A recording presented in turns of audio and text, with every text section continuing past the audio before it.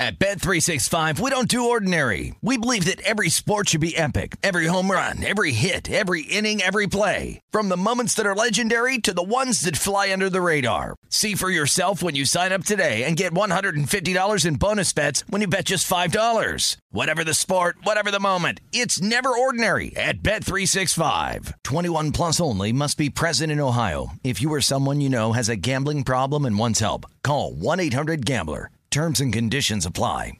We went from normal life, healthy child to acute lymphoblastic leukemia, or B-cell ALL. The St. Jude team came up to get CJ via ambulance. Shortly after that, I noticed a rainbow. It meant that there was hope. We were driving into hope. To have hope is to have your child healthy, and we have that because of St. Jude. You can help kids fight childhood cancer. Please become a St. Jude Partner in Hope today by visiting musicgives.org. Getting ready to take on spring? Make your first move with the reliable performance and power of Steel battery tools. From hedge trimmers and mowers to string trimmers and more, right now you can save $50 on select battery tool sets. Real Steel. Offer valid on select AK system sets through June 16, 2024. See participating retailer for details.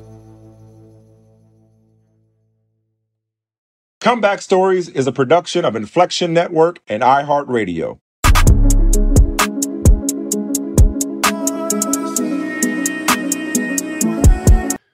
Welcome back, everyone, to another episode of Comeback Stories. I'm your co-host, Darren Waller. Excited to be here with my friend, my guy, Donnie. Donnie, how you doing, brother? And glad to be here with you. Yes, sir. Our guest today is a special one. We've been trying to track her down. All the rescheduling and everything kind of gets in the way sometimes. But super excited to have someone who's been a 3-time NCAA champion, multiple-time world champion. I mean, the All-Americans in college are almost uncountable at this point, but we have the great Lolo Jones with us today. Lolo, how you doing? Good. Thanks for having me. I'm sorry about all the, complications with scheduling. I was just waiting for you to get traded to the Giants so I could get free ticket. All good, man. It always works out the way it's supposed to. But we're grateful to have you on here to unpack more of your story and all the adversity that you've overcome. That's kind of our mantra here on Comeback Stories. And we'd love to start from the beginning with you. We want to know, what was life like growing up for you? Well, life growing up, it was difficult, right? Like, I had a dad that was in and out of prison my whole childhood, and my mom was a single mom of 5 kids. And not only that, she, I'm biracial, so my mom is white, my dad is black. So at the time, it was different times, like the 80s and the 90s.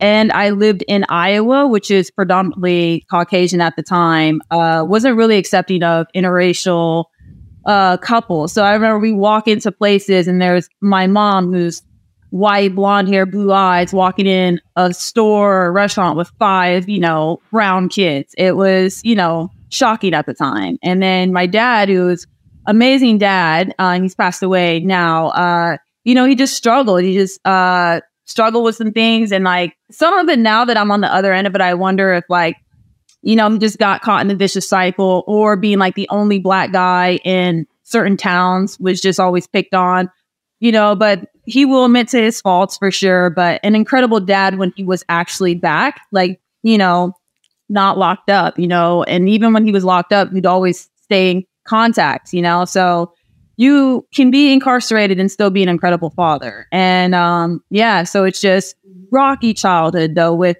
having to deal with that. And that's why I am the person I am today, because there was so many things that are always changing in my life. Like, we could never afford rent for a very long time. So my mom was always getting evicted when my dad was incarcerated.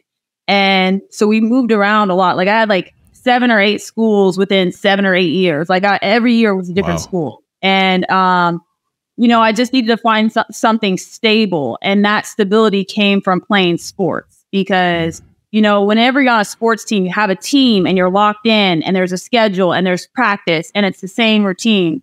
And so all of my energies just went into that, I just wanted something that was just concrete, not changing when everything else in my world was going madness, So. No doubt. I mean, that's what I was, from all the things that you named, from, you know, parents that were two different races, all the schools, growing up in an environment where not too many people look like you. I'm like, that sounds like the making for kind of like a identity crisis. Just like, I don't know, like who I am, like how I should be, how I should show up. And, it makes sense how being in sports, starting in, I don't know what age you started in track, but getting into those environments, because you can kind of just lose yourself in that and, you know, exert yourself physically, exhaust yourself as a kid. I mean, that's all you want to do is just go around and play and just have a good time. And not worry about all the madness that's going on around you. Right. Absolutely. I mean, there was a time where, you know, we were so young and my mom gave each one of us a blanket, like all me and my siblings a blanket. She packed us in the car and she just started driving, and I had no clue where we were going. We just kept driving and driving. And finally we went to a church, and that's when I found out that we had just lost our house. We were evicted and she had nowhere to go. And she was just driving around in tears, like trying to figure out where to take 5 kids. You know, she's homeless. So, and we lived in that church basement for a month. And in that time, you know, like it was a Salvation Army. And so it was like, I guess, a emergency shelter they had at the bottom. So they had some showers and stuff like that. And we slept on these army cots, you know, for a very long time. But the top of it was this basketball court, you know, so like, you know, most churches in Lord Baptist, non-denominational, have some form of a basketball court. And I mean, that's like, it's like ingrained. It's like there's a cross and there's probably a basketball court outside or inside. And this one it was a very small church. The basketball court was probably just the size as like the actual worship center. And so we had this huge basketball court to play in. And like, you know, I just, you know, they had basketballs. I played. And to be honest, I thought I was going to be a basketball player, like a professional basketball player, like at one point. Like in middle school, I was very passionate about basketball. Like I'd be outside for hours dribbling, practicing on my own, shooting. Like I remember in my middle school yearbook, they, you know, they put what everybody's going to be when they grow up. And they said that like Lolo Jones was going to be a professional basketball player. It wasn't until high school that I realized that essentially I was just really good at the running part of basketball. Like I was incredible at the running part. Like I could break any of their best offensive player and shut them down to where they couldn't score because they couldn't shake me. I could stay with anybody.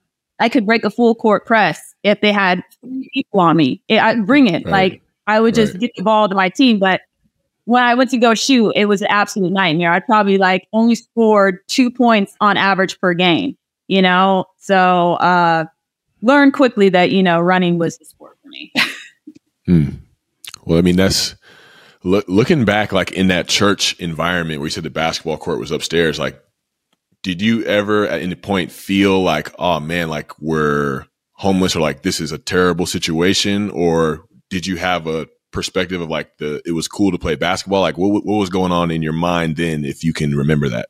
Well, it's a little bit of both. Like, it's like, oh my gosh, like there's a basketball court. I can play on this indoor basketball court at anytime I want. But then the uncool part was, at that time, the Salvation Army was having summer day camps for kids. So essentially what they had to do is make sure that we were up from the bottom of the basement because there was only one way to get to the day camps. So we had to make sure that we were up before the kids arrived. Otherwise, they would kind of see us coming from like this place, you know, and they'd ask questions. So they didn't want the kids to know we were homeless. So that was the only kind of weird thing, is like trying to protect like me and my siblings from embarrassment. But I mean, we grew up so poor. There were so many moments of trying to protect us from embarrassment. Like, you know, all of my Christmas presents from, I think the age of like 4th grade to 6th or 7th came from, you know, churches. Like one Christmas, imagine getting one Christmas present and that was donated, you know, or having to eat your Thanksgiving meals at shelters or free church meals because your mom can't afford the Thanksgiving dinner. So, or standing in line for, you know, commodities, you know, food, having that back in the day. Like I was young enough to actually have to use food stamps, like be paid for food stamps, not these cute little debit cards people have now. I would have love that back in the day, but like we literally had paper food stamps, a book, and you'd have to rip it out and go and actually use it. And I would always be so mortified going into grocery stores or gas stations to use them in case like my friends saw me with my mom using them. And like sometimes my mom, because, she learned, from my dad trying to hustle the system. So like what they would do is they would have they'd give each of the kids like a $5 or a $10 paper food stamp. And back in the day, if you would go in and buy a thing, you'd get cash back. And so like if they're trying to actually pay for the rent, she have 5 kids, send each kid in and buy like the cheapest amount of candy something and get the real money back and then give that money so you can try to pay rent. And I just remember like wanting to help my parents, but I'm like, oh, I just hope no one from my school sees me like try to like use this actual food stamp. It's mortifying, Yeah, no, that makes a lot of sense. And I feel like in my story, it's a lot different on where the embarrassment comes from. Like as a kid growing up, I was embarrassed of like myself, because of, I was different. I was weird. I was strange. I was very sensitive, very emotional. And I felt like I was embarrassed to show who I really was. I mean, even as a man. And, I felt like I had to go into like people pleasing mode to like overcompensate for that. Did you ever feel like you had to do that because of the environment that you grew up in, or was that everything for you? We're completely opposite. I actually went the other route. I was super weird and I was definitely introverted, and I read I was very nerdy growing up. I would read a ton of books, stay home. I was never really wanting to party or anything. I'm not a people person because I was never aware of that. Like I was just always just in my own kind of like bubble because I didn't want to have friends, because I didn't want them to come over, be like, hey, can we hang out? Like, where are we going to hang out? In some crappy apartment where my family has no food and I can't have friends over. Like it got to the point where I finally let one of my friends into my world, and she would start bringing me food because she knew I had no food in my house. And like her parents were like, you got to stop bringing her snacks. And like, they had no clue. Like I literally had no food at my house, So I just learned very quickly not to have close friends because I couldn't let them into my world. I couldn't let them into CM. We were all smashed together in these small apartments, or, if you wanted to hang out, like I don't even have any snacks to offer you, So. At Bet365, we don't do ordinary. We believe that every sport should be epic. Every home run, every hit, every inning, every play. From the moments that are legendary to the ones that fly under the radar. See for yourself when you sign up today and get $150 in bonus bets when you bet just $5. Whatever the sport, whatever the moment, it's never ordinary at Bet365. 21 plus only. Must be present in Ohio. If you or someone you know has a gambling problem and wants help, call 1-800-GAMBLER. Terms and conditions apply. We went from normal life, healthy child to acute lymphoblastic leukemia or B-cell ALL. The St. Jude team came up to get CJ via ambulance. Shortly after that, I noticed a rainbow. It meant that there was hope. We were driving into hope. To have hope is to have your child healthy, and we have that because of St. Jude. You can help kids fight childhood cancer. Please become a St. Jude Partner in Hope today by visiting musicgives.org. Open a limited-time 11-month certificate at Kemba Financial Credit Union. At 5.25% APY, it's more than triple the national average, plus it's a safe and secure way to grow your money. Visit your local branch or kemba.org/cb for details. Offer expires May 31st, 2024. APY equals annual percentage yield. Restrictions apply. $500 minimum and $250,000 maximum deposit. Advantage status required. Comparison based on bank rate average. Federally insured by NCUA. Darren, I'm glad you brought that up about your backstory, because we've talked a lot about this on the podcast about Darren's story specifically and being different because he was told he wasn't Black enough. So it was essentially that is, and I'm speaking for him, but his core wound ultimately what led to his addiction. I had that. I didn't know that's what he was talking about. Yeah, I had that all the time. Yeah, I didn't know that's where. Yeah. I mean, I wasn't transferred to people person, but like even to this day, I'm still not Black enough. You're as a biracial person, kid, adult, you're never going to be Black enough. You're never going to be Black enough for the Black side, and you're definitely not going to be white enough for the white side. It is becoming more acceptable because more and more people actually interracial dating marriages have skyrocketed. But I remember being at LSU and actually even in high school, but it really came to forefront at LSU because so here's this biracial girl. She grew up in the North, predominantly in a white area. I mean, Iowa, not trying to shade Iowa. I had an incredible upbringing in Iowa. It's a great place to raise kids, but there's a lot of white people. But there, the culture's just not there like it is in the South. Right. It's changed since then, but like at the time, no. So I grew up with mostly my white side, and when I went to LSU, it was a culture shock. Like, and they went in on me. They went in on me.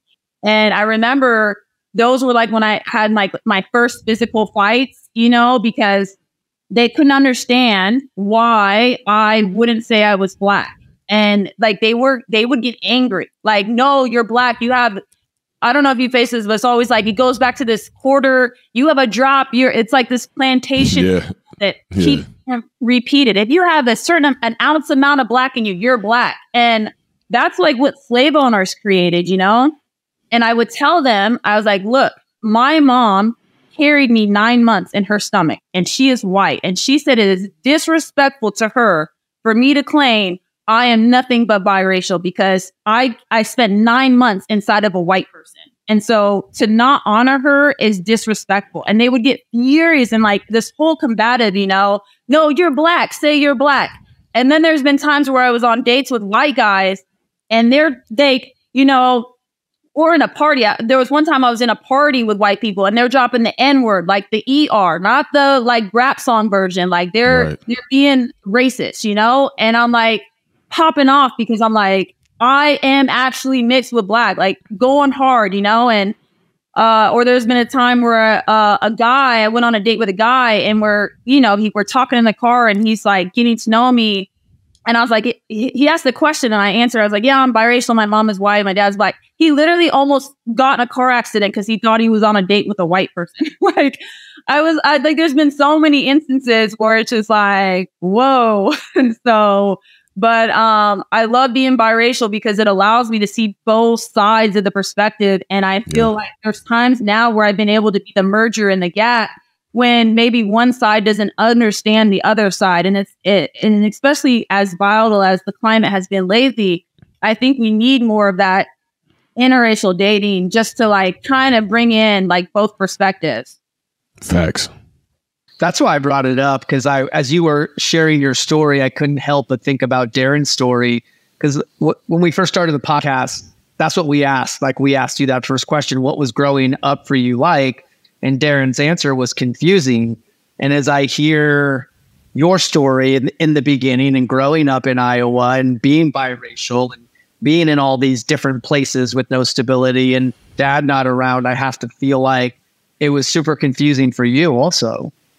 It was confusing, but I think Darren took the route that my brothers took. So my brothers have all struggled with addiction, probably for those very reasons, because as a man, it's the macho. It's, you guys are going to get hit harder on the race thing than I, as a female.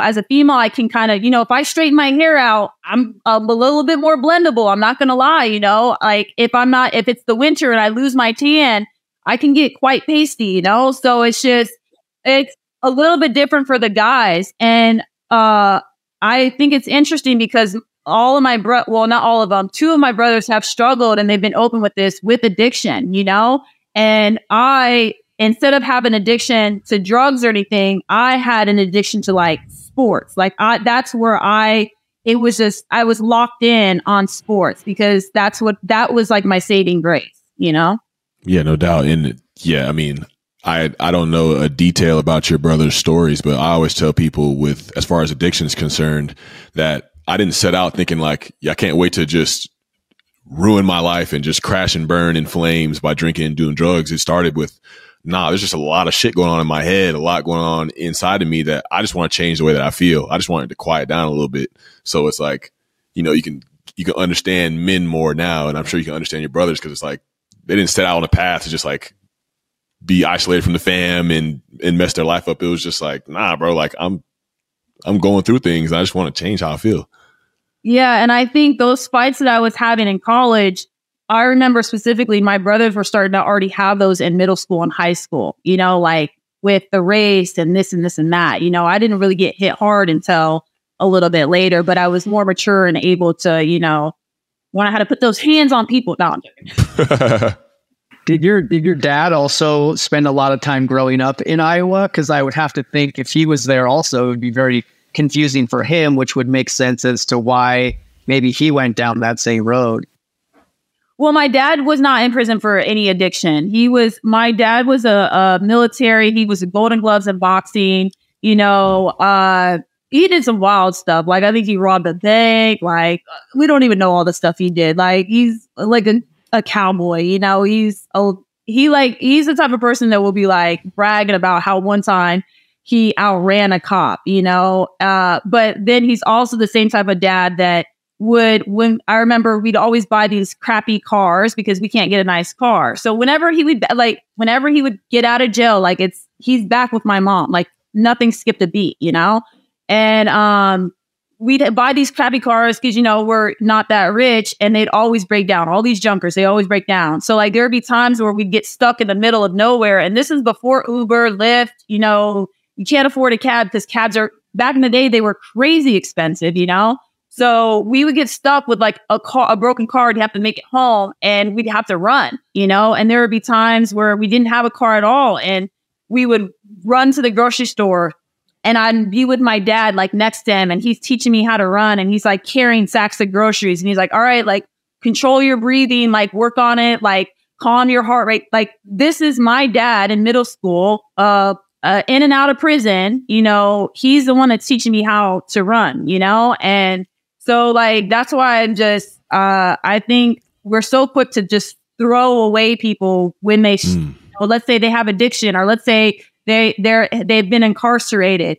And I've had so many precious moments of my dad, you know, in between, you know, those crimes or whatever he was locked up for. I think one of them was like, you know, violating probation, you know, or who knows. So yeah, I think for Darren and I, a lot of times we just didn't get caught, and we're offered a lot of grace from God. And yeah, I get that. I wanted to circle back to your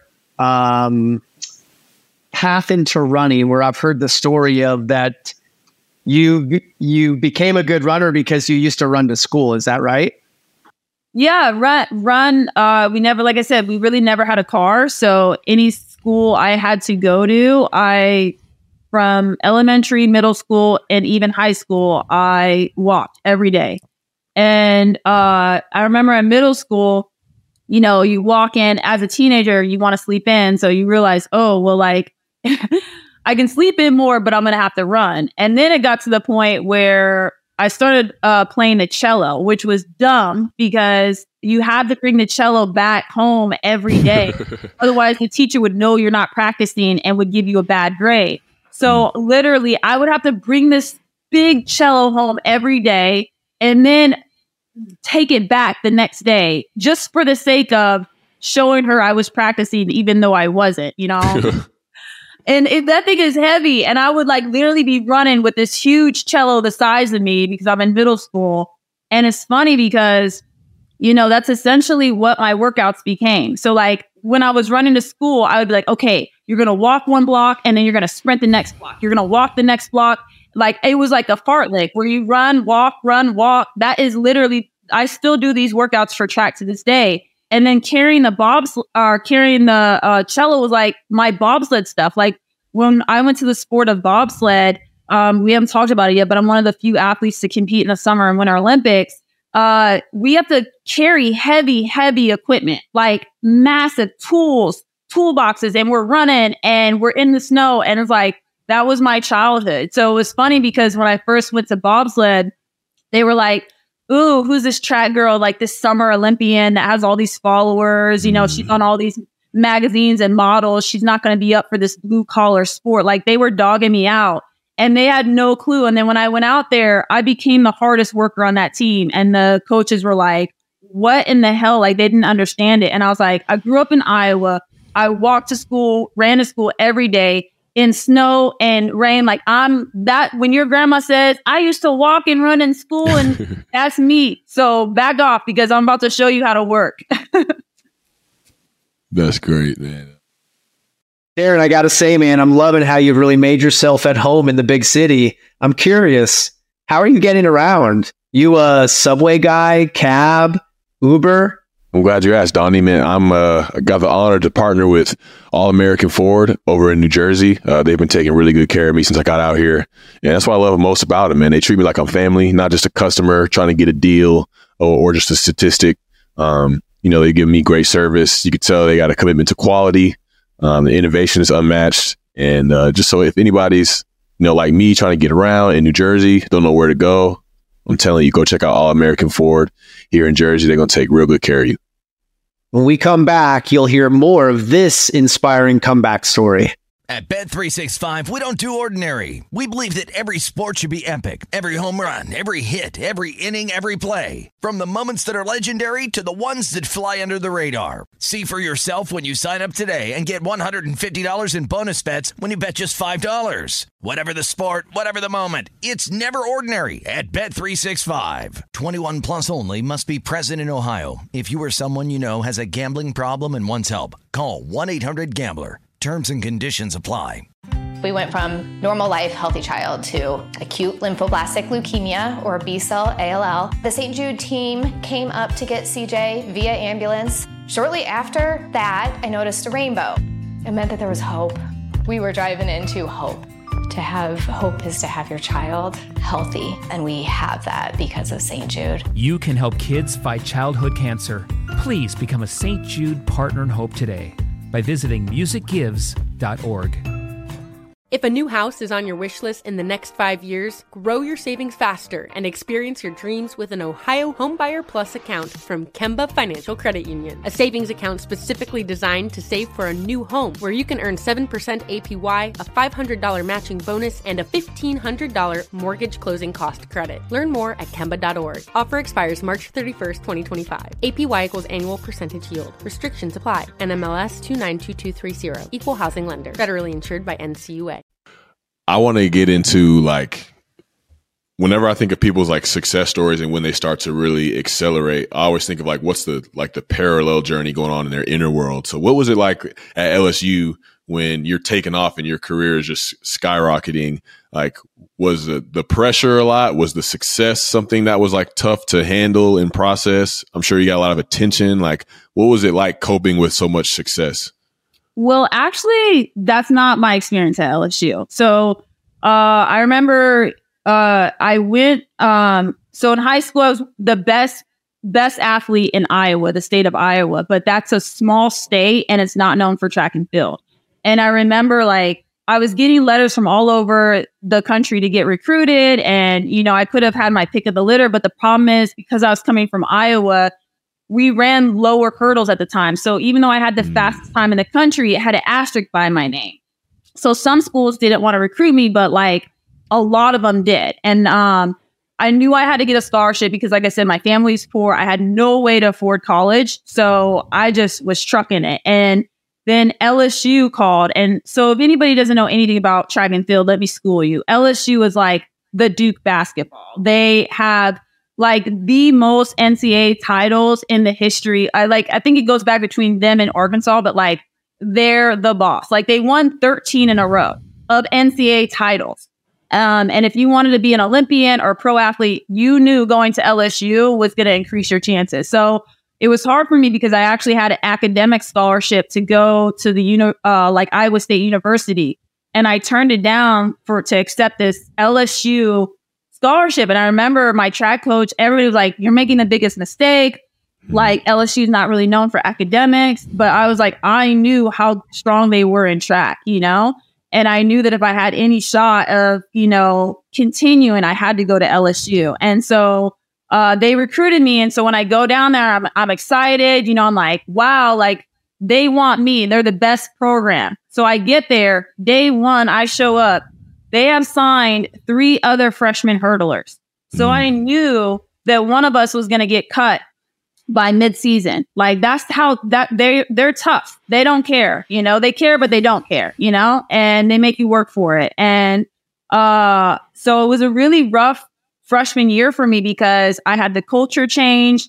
I was used to 4 different seasons, and in Louisiana they have hot and not really that hot. So there's no snow. The humidity was killing me. It was making me have asthma attacks. It was a really hard adjustment for me. I went from living in a predominantly white area to now we in the South, baby. We're listening to trap music. I don't even know what that was. So, anything from like the food, the seafood I had ever had was like Red Lobster. And if you have Red Lobster in Louisiana, that's disgusting to them. They're that's laughing like, at you. That's like a sin to have Red Lobster. Everything like from saying Go Tigers, but it's like Geo, it's like spelled Geaux. Like, what is that? Like this Cajun French. It was really hard. And, and to keep your scholarship and to know that if you don't run fast enough, you will now not be able to afford college because my mom had no money. So I just struck it. And my freshman year, I really had it wasn't outstanding, but I beat the senior on the team that year. And then I became the first one for LSU in the history of LSU to make a final as a freshman and earn my first All-American. And, I was solid for LSU. But when you're saying, oh, were you a rock star? No, because the rock stars I was on the team with were Mona Lee, and she literally became an Olympian still in college. Like I say it was good, but like we had people just crushing it. And I won an NCAA title individual, I think my junior year, but I was in the mix, but would I consider myself a rock star? No. Like, did they peg me ever to be able to be good enough to go pro or make an Olympic team? No. So I really didn't start to shine until after I was done with LSU. I was good. People knew my name, but I wasn't like the staple piece of LSU for sure. I was good. I helped them win championships. We won 3 out of the 4 years I was there of the team title. My coach knew he could just rely on me, throw me in wherever he needed me, but I was not the rock star on that team.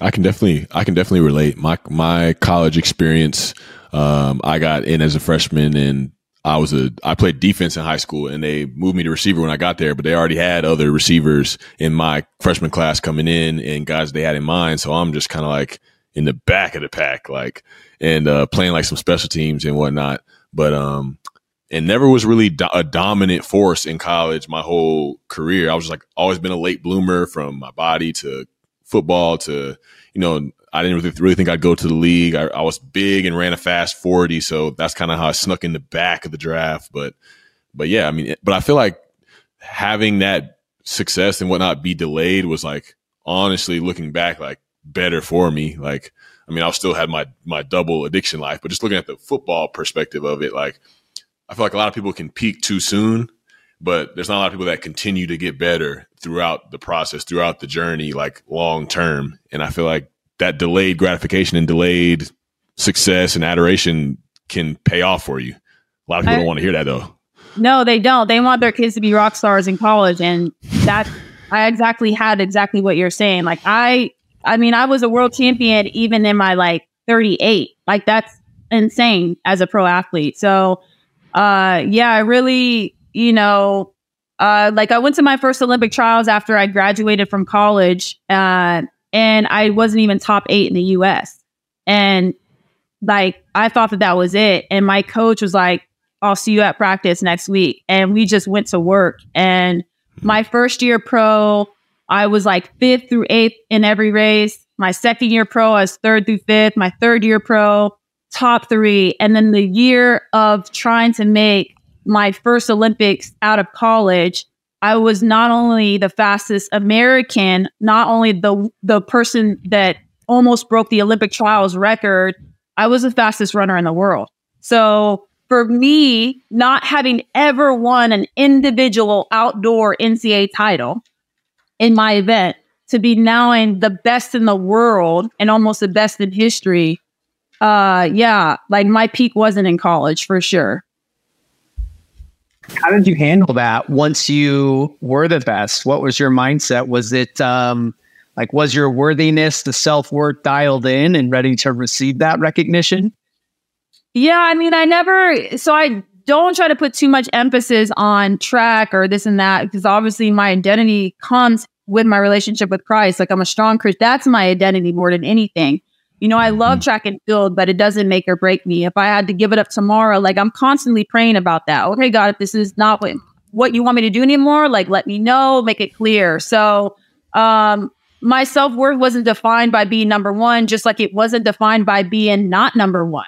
Like, I feel like I was the same person when I was getting 8th place in every race as the same person when I was like, oh, wait, you're giving me my own hotel room by myself because I'm the number one hurdler in the world. Like, this is crazy. Like, I was the same, determined, focused, like, let's do work. And even when I started, because this was how much they thought I was not going to be an Olympian, is I could not even get a contract out of college. So, like, all the people I competed against in college were signing Nike deals, Adidas, like, they were going pro, and no one would pick me up. And so instead, I worked at a gym. I worked at Home Depot. I drove a little scooter. I kept my AC like pretty much off in Louisiana, which is insane. Like, 90, 100 degrees, no AC, trying to save money, just hustling. And, so then when I finally got my big shoe deal, I'm the same person. I'm like, mentality is like, you grew up poor, like, just don't even think about the money. So, like, I just put the money away, like, invest it, save it. And I just stayed on the grind, just keep the same mentality. I didn't want to ever become comfortable because I feel like I used that in my running and my competitions.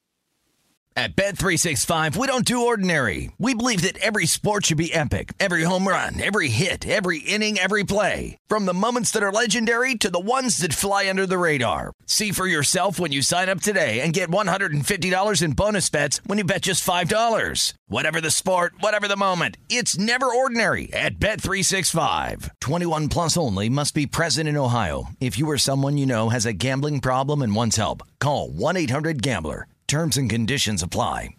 We went from normal life, healthy child to acute lymphoblastic leukemia or B-cell ALL. The St. Jude team came up to get CJ via ambulance. Shortly after that, I noticed a rainbow. It meant that there was hope. We were driving into hope. To have hope is to have your child healthy, and we have that because of St. Jude. You can help kids fight childhood cancer. Please become a St. Jude Partner in Hope today by visiting musicgives.org. Open a limited-time 11-month certificate at Kemba Financial Credit Union. At 5.25% APY, it's more than triple the national average, plus it's a safe and secure way to grow your money. Visit your local branch or kemba.org/CD for details. Offer expires May 31st, 2024. APY equals annual percentage yield. Restrictions apply. $500 minimum and $250,000 maximum deposit. Advantage status required. Comparison based on bank rate average. Federally insured by NCUA. I think a lot of people could have your same story growing up and turn it into more of the victim mindset and really use that story to work against them. And for you, it's like your childhood and everything you went through got you to where you are today. And I just want to bring back the importance of what you mentioned is your faith, because what you were saying was your identity wasn't this track star. And for me, that hit home because my identity was baseball. And when baseball was stripped for me from injury, that's what led me down the path of addiction. I have had 7 surgeries on my left knee and had a big traumatic surgery. And for a while I did blame it on that and the doctor and being overprescribed pills. But when I got to the root of it, which was in rehab, when I just was finally willing to get help, the root of my addiction was the loss of the purpose, because I didn't know who I was. There was nothing bigger than baseball for me. And I got all my validation through that. So as that was stripped from me, it literally almost killed me. Yeah. I definitely see that. I mean, I don't want to sit up here and act like I haven't struggled with mental health and problems, because I have. There were seasons where I had suicidal thoughts and stuff when, I was getting criticized. in front of millions because, you know, I went to my first Olympics and, you know, like I said, I was #1 hurdler in the world. And everybody's like, who is this girl? She came out of nowhere. You know, she's so talented, you know, and I went to my first Olympic Games in Beijing and I was just locked, you know, focused as ever, running. Like, I remember the semifinal race, I actually slowed down and I still set a PB because I wanted to save it for the finals. And in the finals, I was winning the race by a tremendous lead. I was on pace to break the Olympic record and I hit the 9th hurdle. And literally, gold medal was just ripped from my hand. And not only that, when I crossed the line, I saw that I hit that hurdle so bad, I didn't even get top 3. And I just remember just crumbling to the track and just, you know, pounding the track. And obviously I'm Christian, but I was cussing. I was like, fuck, you know, like I was pissed, you know, and I just started crying. I just felt like that my insides had got ripped out. And I just remember God whispered to me, he was just like, yeah, but you're here on the Olympic track. And 4 years ago, you were sitting at home crying because you didn't make the Olympic team. And so from that point on, I just realized that my failures, I need to use them to motivate, you know, and that's essentially what I did. Like growing up poverty, I used poverty to just use it for, you know, competing. And then when I, you know, wasn't the best collegiate athlete, I used that to get a contract. When I didn't get a contract, it's like I still fought. And then to make my first Olympic team and then lose the Olympic medal in front of millions, I used that to make another Olympic team because that time I had spine surgery before. So everybody's like, there's no way she's bouncing back from this. Her career is over. And then just to keep going, I got 4th at that Olympics and I was super frustrated. And I was just like, man, like, I feel like I'm punching the wall here. Like I'm so close to the Olympic medal and I keep coming up short. People are teasing me. They're like, Lolo can't win at anything. Like the fact that I hit a hurdle and I never hit a hurdle and I become known as the girl that always hits hurdles. That was heavy on me to always get, I'd be like, let's say I was on Twitter or X now, and I'd make a joke about a basketball game and people were like, shut up, girl. You can't even get over a hurdle. And they'd pull up the picture of me hitting a hurdle at the Olympics and use it to tease me. And all that could have broke me down. And instead, I took that and I literally dumped it into a whole new sport and became one of the few people to make a summer and winter Olympics. So one of my favorite things I've always told people is failures are your biggest motivators in life if you use them. If they do not break you, they can be your biggest way out of the situation as fuel for the fire. Like it fills your gas tank with just motivation to just go. So if anybody can get anything out of this talk today, is that's what I would tell them. Like when a setback happens, when a failure happens, don't let it break you. Instead, use that. So just fuel your fire to whatever goal you're trying to achieve. Oh yeah, that's fire right there. Because my favorite quote is Winston Churchill: "Success is moving from failure to failure without loss of enthusiasm." Because there's plenty of parts in your story where you could have just folded up or been like, man, this is tough. Like from 8 to 38. And it's like, no, like over time, like through these failures, through these circumstances, you've built the character to be able to not only push through those circumstances, but to be able to see them through a new lens, see them with a new perspective, and actually see them as valuable to help you go to a new level, help you continue to write your story. And people need to hear that shit, because as human beings, we don't want discomfort. We don't want to be down on the track, pounding the ground. That's not how we write our story. We want that straight path. But without those moments, you're not here today continuing to share your story, and also doing that free from people's opinions, from past performances. Like you are who you are, and you have your identity in something greater. And you epitomize everything that this show is about. So we appreciate you coming on here and spending some time with us. Well, thank you. And I just want to say, like, what really taught me to be the amazing runner I am, but also just how to just take leaps and strides in life. So as a runner, or and you feel this too as an athlete, you guys are both athletes, there's always that part of the workout where it's extremely tough. Like you're having a hard workout, Your lungs are burning. They're about to explode through your chest. Your legs are heavy. You can feel the lactic acid just stinging you like bees. Well, I've taught myself when I have those moments in a hard workout to push through that, relax through that, enjoy, embrace the pain, and make it to the finish line. I don't break. I don't quit. I don't give up. And what I found is it hurts just as hard to give up as it is to push through. So like, let's say my coach has me on repeat 600 or repeat 300s or 200s. If I'm like, you know what, coach, I can't do this, and I back off, I'm still going to be in pain for about 5 minutes. If I push through, relax, breathe, focus on my breathing, it's the same amount of pain. It's just a controlled pain. And now I get that high of actually finishing my goal. And so what I try to tell people in life is when you hit that moment in life where you feel like, everything is coming at you, it's too hard, you can't push through. If you give up, it's not going to take away the pain immediately. It's just a different type of pain. So just fight through, get to the finish line. And I promise you that high you get from not being stopped dead in your tracks is just worth it. And that's when you really start living. That's when you really start running. Like when you're running a race and you get through it, or if you're competing or being in athlete mode and you're just, I'm getting through this. You start to live, and it's awesome. And I look forward to those hard moments in the practice where I know it's going to try to break me. I'm like, you're not going to break me. You're not going to break me. I love that. I love that moment in practice. And I love that moment in life because that makes or breaks people. We're so much you're saying here. One thing I wanted to circle back to was gratitude, because it sounds like, well, a couple things that I think the listeners can take away that you've shared.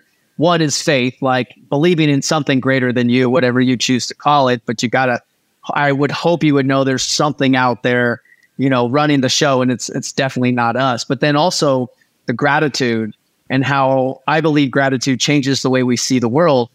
And the last thing to piggyback on what you were saying is how the most self-confident and the people that are filled with the most self-worth are the ones that keep the promises they make to themselves. So when you say you're going to do something and you don't do it, the residue of breaking those promises, it makes us so vulnerable to the internal noise, the not enough story that so many of us have, but then all the external noise, and especially as an athlete. And then if you're dealing with social media and all the garbage and all the trolls on there, when we are keeping the promises we make to ourselves, we really become unshakable, especially with that faith. And it's not to say we're not going to be fazed by it, but I don't think it hijacks us as much as it would if we didn't have a faith, a practice of gratitude, and we were following through on the things we said we were going to do. Mm-hmm. But I also even think if you don't make promises to yourself, because I'm not a very organized person, and I don't think I have promises to myself, but I will say that I just don't want to be stopped. And I don't want to be stopped by myself. I don't want to put limits on myself. And, I want to experience life to its fullest. And you never experience life more than when you come against an obstacle and you have that fork in the road type moment. And so much of society now is just like, hey, take the easy route, take the less painful route, because you really feel like it's it's going to immediately take away your pain, but it doesn't. Like, example, there's been so many times I've talked to people and they're like, I wish I would have kept playing sports, but I wanted to go out and party, because they thought that immediate gratification was going to be better. And at that time it did. But then now they're 10 years later and they regret that decision. So it's like when you reach that hard point in life, if you think backing off is going to make the pain go away, it's going to make it easier, it doesn't, because you might be thinking about that same decision 10 years from now. So you might as well buckle down, do work, push through, and just keep taking another step to get to that finish line. That's all I would tell someone. It's just when you hit that moment where it wants to break you, instead of be like, I don't want this to be happening to me. Like, you know what? I'm going to show you. I'm going to shine bright right now. And I guarantee you're going to come alive. Hey, you heard her. I ain't even going to try to follow that up. So appreciate you guys. Appreciate everybody tuning in to Comeback Stories for another episode. Find us anywhere you listen to your podcast, iHeartRadio, Apple Podcasts, Spotify, We're on Inflection Network YouTube. Thank you, Lolo, again. And we'll see you guys later. Bye, guys.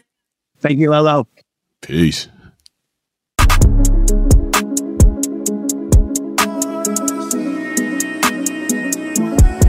Comeback Stories is a production of Inflection Network and iHeartRadio. For more podcasts from iHeartRadio, visit the iHeartRadio app, Apple Podcasts, or wherever you get your podcasts.